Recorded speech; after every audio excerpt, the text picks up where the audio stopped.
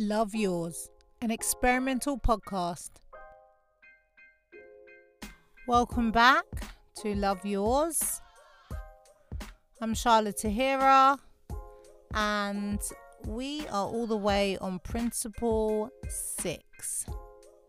We took a little break, mainly because I started this podcast on my journey to self-love, and recently I've been feeling low. There's been a lot going on in the news, in the world, and I just haven't really had that focus to make a podcast. So I took a little break, but we're back. It's Principle 6, Live Your Truth, from Charlamagne Tha God's Black Privilege. Opportunity comes to those who create it. Now, I'm not surprised this is in Charlamagne's book. I don't know him personally, but I definitely know that he's someone who loves to be honest, blunt, raw. So he basically uses this principle to explain that if you're honest about yourself and own your truth, no one can harm you. And he uses actually 8 Mile as an example.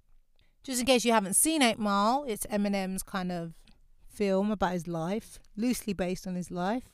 And he's referring to one of the scenes towards the end where he's about to have a battle rap, and Eminem basically goes first and says every insult about himself under the sun. So he chokes his opponent because anything bad that the opponent was going to say, Eminem covers it, and then he has nothing left to say about him. Because it's true, if you say everything that's wrong about yourself, what can people really say? It's like when I let my girls know I can't afford that holiday. I'm trying to save to clear my debt and start saving for a mortgage. Instead of going on the holiday, which I could afford to do. It's not that I don't have the cash, but I need that cash elsewhere. So what? I go on the holiday, stunt on holiday for the gram, and come back to more debt. Even recently, I went to buy River, my daughter, some new trainers because she's growing quick. She always needs new stuff. And I went to the cheapest sports shop I could think of, Sports Direct. But it still was £40 for 2 pairs of branded trainers. Like, what's going on? So most people would have just been like, look at my daughter, look at her new trainers. No. I went on Instagram, I tagged in her 4 uncles, and I was like, if you want River to wear branded trainers, I need £10 from each of you to sponsor these trainers, because they're only going to last her 6 months. Now, everyone on Instagram assumes that because I work in media and in radio, and it's quite a glamorous industry, I'm rolling in it. But that is a lie, okay? I'm not. Which is why I refuse to spend £40 on 2 pairs of trainers. Like, it's different if it's for me. My feet aren't grown anymore. If I buy those trainers for £40 or more, they're going to last me until they literally get mash up or holes in them. So I still like a bargain, and I don't really like wasting money. And to me, £40 on trainers that are going to last 6 months is a waste of money. Mate, I even still get 2 night buses instead of a £30 Uber. Especially if I've travelled that day, and so like my card is at almost its cap for the oyster rate, then I'm finding my way home on public transport. In fact, the only time I get an Uber or Bolt, because Bolt is cheaper, is when I'm with River and I don't have a buggy, or if I'm like in bad health and I'm going to an appointment like a doctor's or a hospital or something where obviously like my health comes first over money. So yeah, I'm cheap. That's my truth.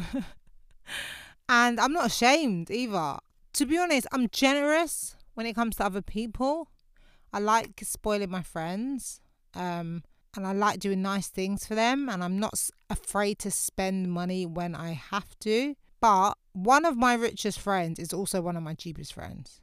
She would turn up at a party with nothing in hand but still eat and drink. So I'm not saying that you should just all be greedy and cheap, but just be more cautious with how you spend your money, especially if, like me, you ain't rich. So Charlamagne, although in his previous principles has talked about his struggle with finances, in this one, Live Your Truth, he more talks about the fact that he used to get taunted about his nose, and he had to accept the fact he had a big nose growing up as a child. Now, I don't know how much sympathy I have for him, because he was quite heartless with his insults, and he made light of everything as a child. He used to really be quite ruthless in the insults he would say, which reminds me of my dad. But my dad was the adult and I was the child. He used to say some wild shh to me. I mean, it gave me some thicker skin, but it's still not the types of things that I would never say things like that to River. Because it normalised it. And then when people at school would taunt me about things, that was just what people do. But my taunts weren't about my nose. My main insult was that I was skinny and flat-chested. Run, skinny, run, because I used to do track. It's like, do you even eat? Are you anorexic? Do your parents starve you? I've heard everything. Now, I eat a lot. I'm not going to lie. Like, obviously, I have my days where I'm really busy and I don't take care of myself and I live off like 2 meals that day. But generally, I eat my 3 meals a day, sometimes 5. I snack in between. My PE teacher told me I have a high metabolism. That's just it. Like, I can't help that. My mum, at the age of 50, after having 4 children, could fit in my jeans. She only put on weight as she went through menopause. So maybe that's when I'm going to put on weight, because after having River, a whole baby that I gave birth to, I can still fit in clothes from when I was 19. Like, I have not changed size since I was a teenager. I've been the same size. But Charlamagne says that when you are feeling low about your insecurities, whether that's your looks or your size, you need to ask yourself, what is your however? So I'm skinny, however, I have great energy. I'm flat-chested, however, I'm passionate. I'm cheap, however, I'm ambitious. I'm also very persuasive. Asking yourself what is your however, that's what you need to survive, because that is what refocuses your energy onto the positives of your life and the positive qualities that you possess. If you only focus on the negatives and the insecurities, you carry that energy and you project that energy wherever you go.